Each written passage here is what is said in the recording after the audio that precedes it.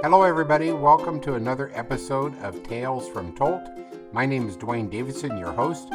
This is a program where we discuss the fascinating and rich history of that place we call the Snoqualmie Valley, basically from Monroe to North Bend.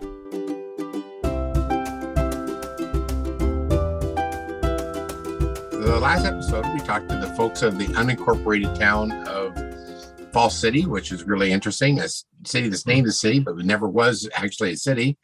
And again, today we have a little unincorporated area that most everybody knows, because if you ever make any kind of traveling off of I-90 into the Snoqualmie Valley, you pass right through this little quaint community, which at one time was a little bit more prosperous in the age of logging than one would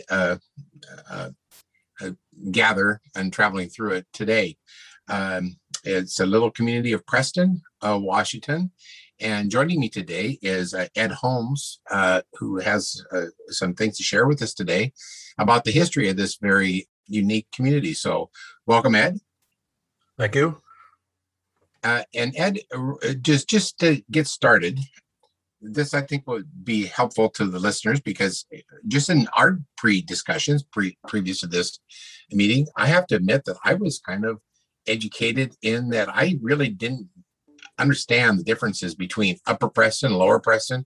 We also had that a little community that was existing at one time called High Point.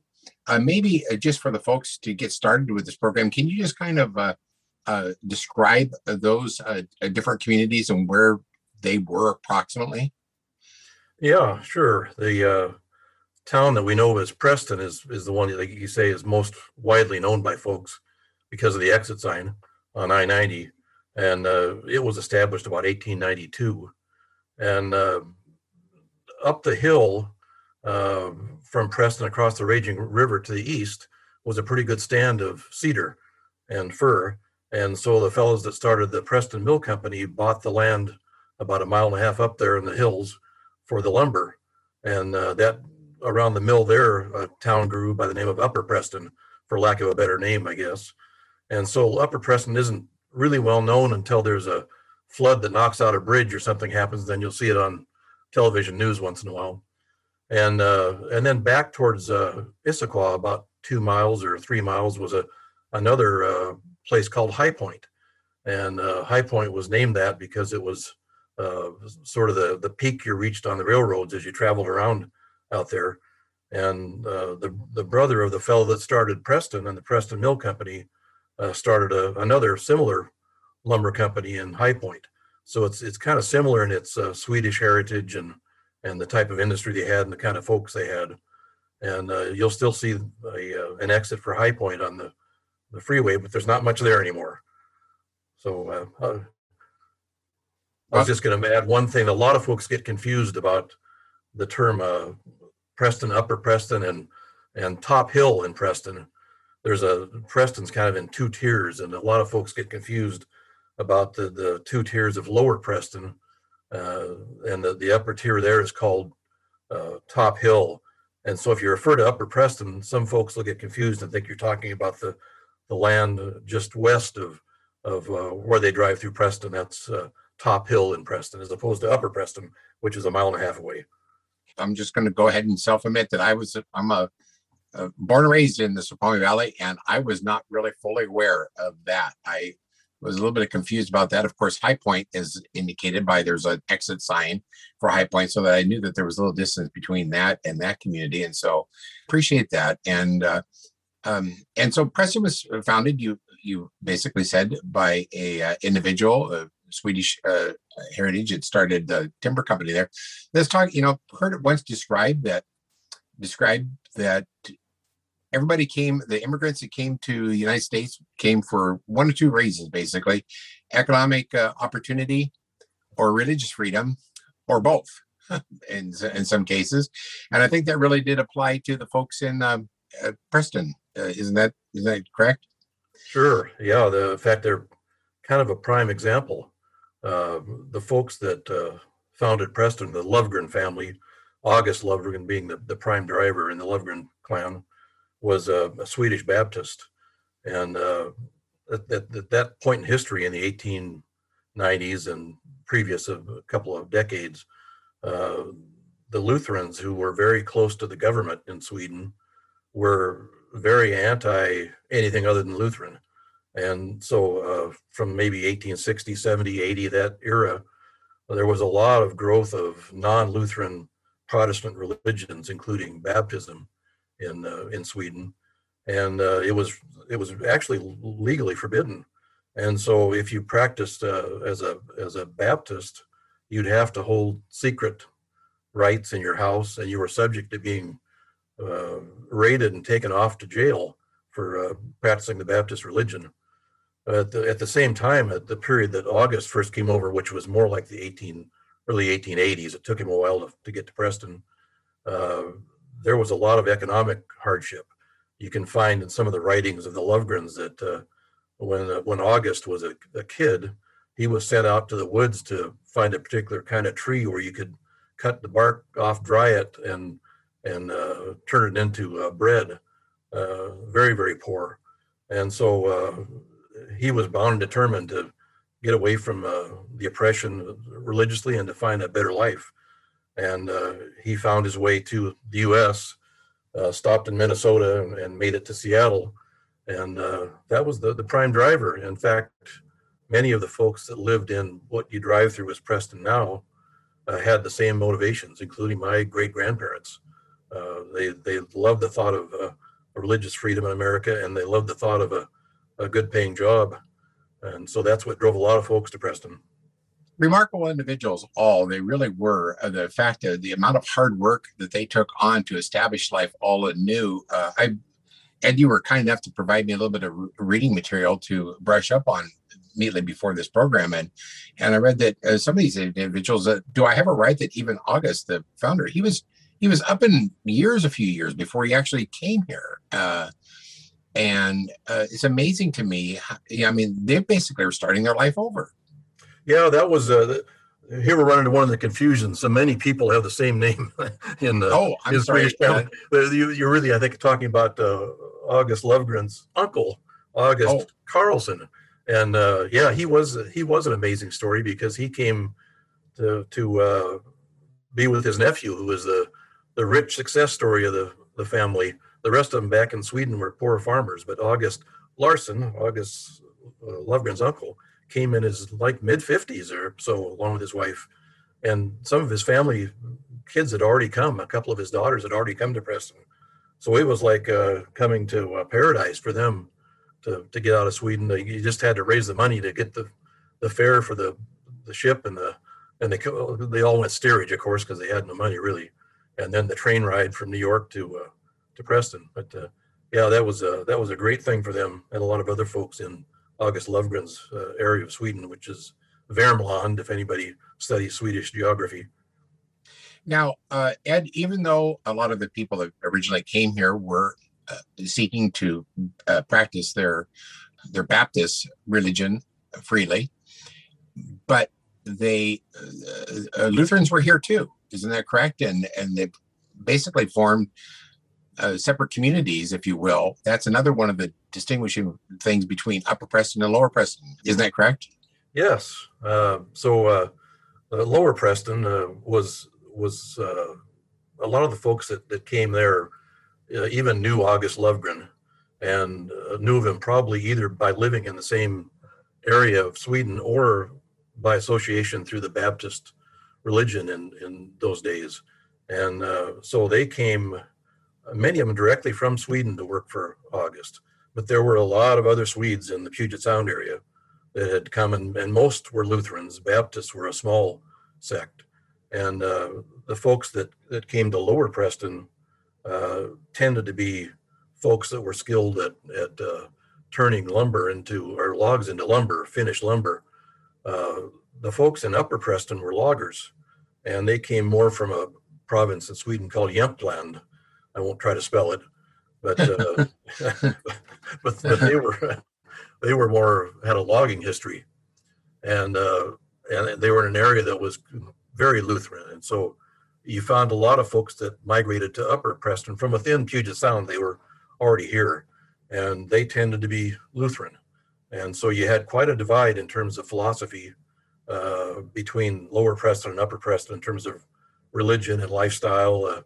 The Upper Preston folks thought, for instance, that drinking and dancing were okay, and that was strictly forbidden in Lower Preston, Wow. especially drinking. In fact, when August Lovegren sold some of his land to some of his workers and others, he put a clause in the deed that if they ever were to sell alcohol on their properties, the ownership of the house and land would revert to him. So they were very strong about that. That'd be an interesting title disclosure during closing of property. Yeah, it sure would, wouldn't it? That's interesting. And so the mill, I barely remember the mill as a boy myself. It was right there in Lower Preston proper, as you would say, correct? Yep, right along the Raging River. As you come off the freeway and you take the Preston exit and you go down towards the river, it's off to the right. You can still see a building or two. It's now been purchased by King County, and it's called the Preston Mill Park. They haven't done a lot yet, but they're planning to do some interesting stuff with the grounds over time. I'm hoping they'll do a little bit to sort of pay homage to the Swedes that built the place. But you can still, I think, walk around there if you wanted to. There's still a couple of mill buildings. Well, one building that did get some government assistance, they did have a community hall that fire or something, it meant his demise somehow, and it was rebuilt by help me, was it the WPA or CCC, one of the Great Depression programs, with under Franklin Roosevelt, built that beautiful community hall that exists there today. Yes, the original hall was built in 1910, and it burned down at the beginning of the Depression sometime, early 30s. And by the late 30s, with Roosevelt and the New Deal coming along, somebody with some smarts in Preston petitioned to get the hall rebuilt at a different location in Preston. But yeah, that was done in like 1939-40 time period by the Works Progress Administration. So it was a really great enhancement to the community there and to other communities because it's used by all kinds of folks in the area. It's a beautiful old building. It certainly is. It's very you'll see it on the left as you. I was going to say you'll see it on the left as you come into town. It's kind of the primary piece of architecture now in the town that's left. Beautiful, beautiful building. And there's another building. We're going to take a short pause right now, but when we come back, Ed, there's another community building that I would like to talk about that you can give us some local history about that exists up in Upper Preston. So when we come back, we'll talk about that community hall at that time. So We'll be right back. You're listening to Valley 104.9 FM, your station for Valley talk and info. Join us for our weekly paranormal radio show, Northwest Phenomenon, each Sundays at 7 p.m. Have a story you'd like to share? Call our Northwest Phenom hotline 24/7, 775-990-5151, or you can email me on my website, onairmario.com. All calls and emails are confidential. Listen on demand. Subscribe to our podcast, iTunes, Spotify, Stitcher, Google Play. Search Northwest Phenomenon. We'll see you Sunday at 7 p.m. right here on Valley 104.9. Hi, I'm Chris Heim, inviting you to join me in the Global Village for the best in music from all around the globe. We highlight new releases, rare and classic recordings, birthdays, holidays, and a host of features, specials, and unique concert performances, all drawing on styles and influences from many different corners of the world. Great sounds from all around the globe in the Global Village, Thursday nights from 7 till 9, here on Valley 104.9 FM, your station for Northwest eclectic music. Welcome back to Tales from Tolt. Well, today we're talking to Ed Holmes about the fascinating, big, rich history of such a relatively small community, but it was a dynamic community of Preston that was primarily founded by folks that were involved in logging, and there was actually all the way through to the production of lumber in a sawmill that existed in Preston up until not too many decades ago. So we talked about the beautiful community hall that's down in Lower Preston. Ed, there's another facility we should give a little bit of homage to that exists up in Upper Preston. You want to tell us about that? Yeah, there's a nice little building called Vasa Hall is how it's titled on the outside. And it's part of the National Vasa organization, which was sort of a Swedish philanthropic society that came to be during the heavy migration of Swedes into the area from Sweden.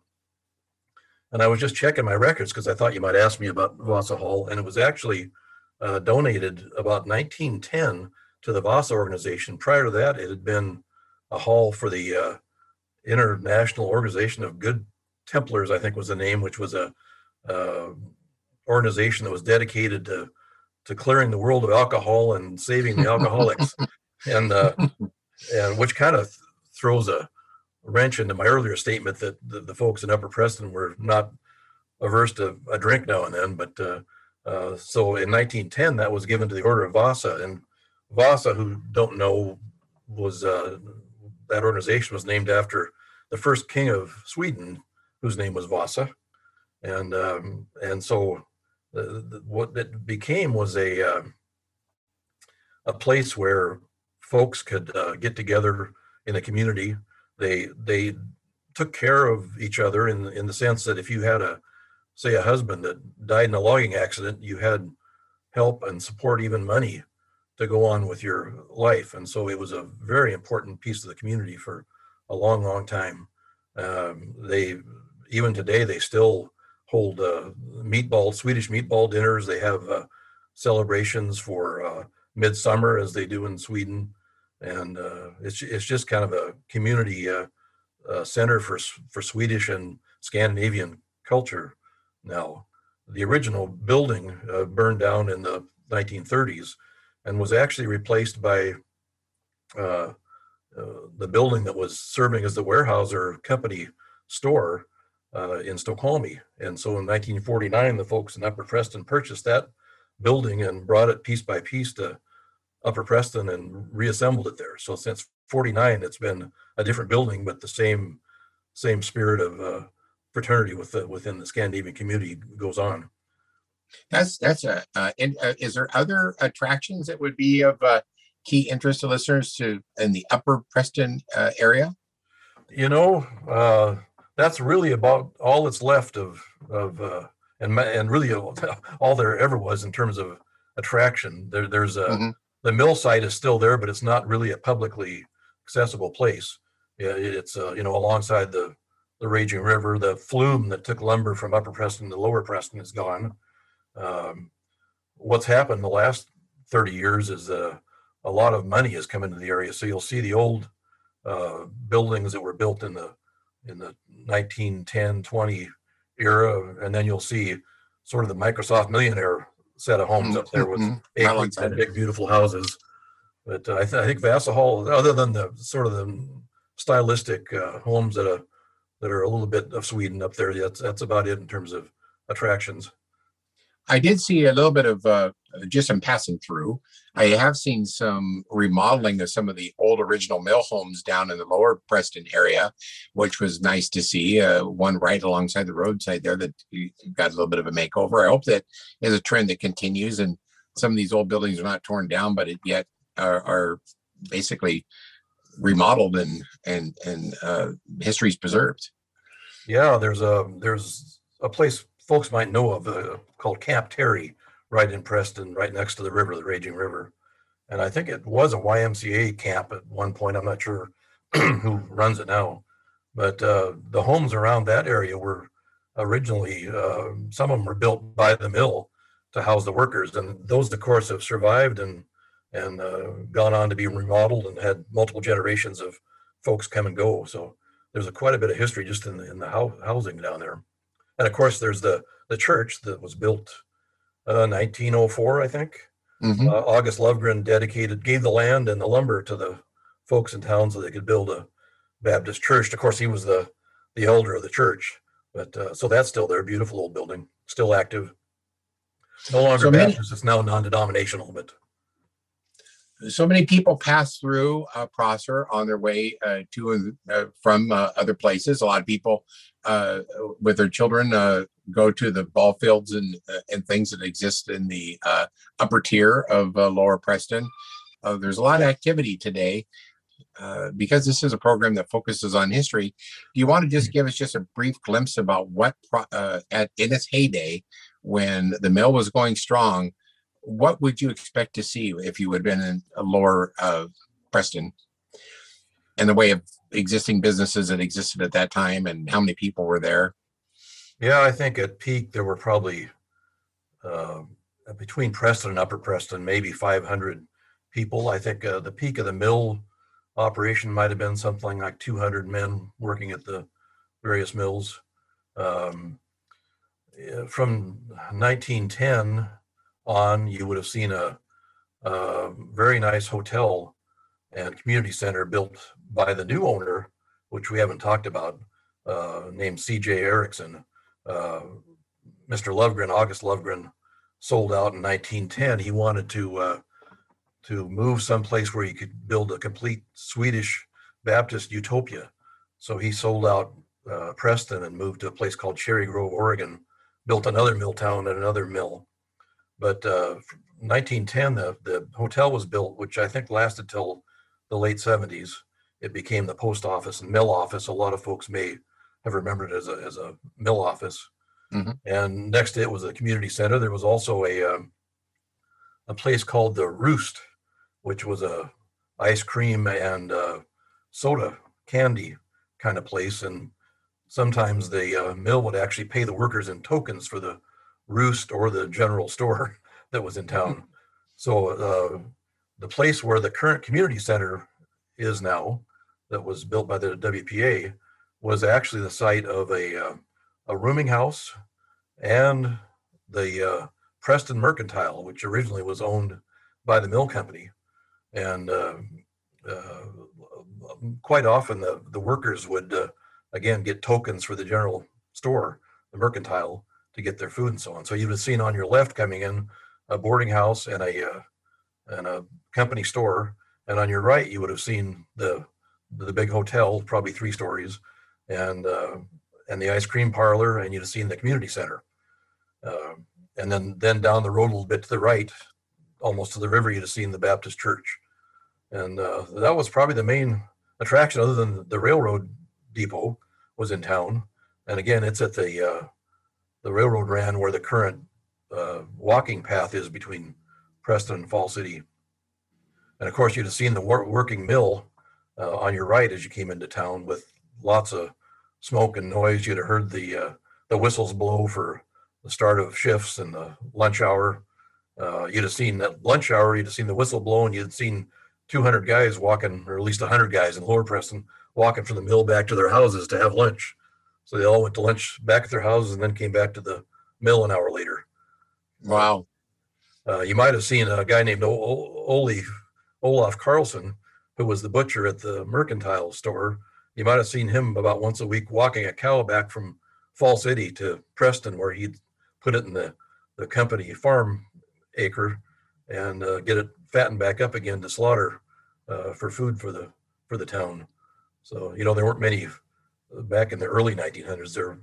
Folks didn't really have cars, maybe the mill owner, and that was about it. So right. You've seen a lot of folks on horses and wagons and a lot of walking. And if you didn't walking. Yep. If my grandfather was once interviewed about whether he felt he was gouged at the company store, and he said, "No, well, I just walked to Fell City if I thought they were charging me too much." So that was. Oh boy. And another form of transportation, you mentioned it, was the train. A lot of people don't realize that they're enjoying that. Some of our newer residents appreciate that being a trail. That was a major line of commerce that went from basically the Seattle and Bothell area and around the north end of the lake, all the way east. If I remember right, that line went east Lake Sammamish through Issaquah Circle, made a very high trestle that used to go across I-90 right outside of Issaquah, and then headed towards Preston. And there was another very large, well, there's several large trestles on that line that no longer exists, but there was another high trestle about halfway between Fall City and Preston. Yeah, and it was quite well used. The story that I remember most is that my grandfather went through the 5th or 6th grade at the Preston grade school. They had one school in town, which is another thing you would see that I omitted, but there was an old 2-story school in town. And the kids of the mill workers went through 6th grade, and then the boys went to work in the mill. But the supervisors and the mill owners and so on, their kids would, when they got through with Preston grade school, would take the train to Issaquah every day to go to what would be, I guess, junior high school and high school in Issaquah. So there's a little bit of class deviation even back in those days. But, yeah, the railroad was really important. That's really why August Lovegren picked that location. The railroad had been built prior to him coming into Preston. That's one of the attractions for him back in 1892 when he wandered into town. So important was railroads, and Eddie shared with me before the program started that to get the lumber, because the line was a little bit removed from the mill, they had an elaborate system where they lifted the lumber up to the track, which would have been a fascinating thing to see also. Yeah, first driven just by the power was 3 or 4 guys pulling a heavy wagon full of lumber up a ramp, and then they eventually developed a conveyor system that brought it up to the railroad. So yeah, it was quite a little climb from where the mill was to the railroad. That's one of the reasons August wanted to go to Cherry Grove, because it was flat. He got real tired of dealing with all the hills. That's funny. Yeah. Well, hey, Ed, we're about out of time because this is such a fascinating story to me, the Preston. Maybe because I grew up in a family that was engaged in both agriculture and logging, and family operates, still does, a very small mill just outside of Carnation, Davidson Sawmill. This is so fascinating, but I think it's fascinating to everybody that lives around that area and drives through that area of the rich history that's there. You have committed a lot of your time to try to help preserve these legacies. And one of the ways you're doing that is through a Facebook page. Would you want to tell us about that so people might be able to check it out? Sure. It's the easiest way to get to it is to go to Facebook and just search on Families from Preston. That's Families from Preston. And it's been going on about, I think we've doing maybe 8 years now. And we've collected thousands of photographs and stories, most historic, a few local community things also. But you can find lots and lots and lots of historical photos. And we try to research the stories that go with the photos. And a lot of the photos are restored so you can really see some detail about the town. And if anybody has any questions, they can get a hold of me at my email, which is edward.holmes, that's HOLMES, @hotmail.com. And I would suppose your contact information might be available on the Facebook page too? I don't know if it actually is or not. It could be. Okay. I'm not sure. Okay. I haven't paid attention to that. I'm not really too technical on Facebook. Well, I'm sure there'll be you said it's edward.holmes at, do you want to repeat that one more time so people have it for sure? Sure. Edward.holmes, that's HOLMES, @hotmail.com. Edward, this has been so fascinating. I sure appreciate you talking with us today. This has been fun to talk about. It's been very educational to me. I've learned a lot that I didn't previously know, and I hope people just take a moment as they enjoy all the new things there are to do in present day Preston, just to stop and reflect about the hardships our forefathers and ancestors went through to develop this area, and the struggles that they faced to make the community what it is today. They were remarkable lives, and we owe them some gratitude for the work that they did. And so take a moment and check out this Facebook page. I love the fact that you kind of interjected both contemporary stuff and historical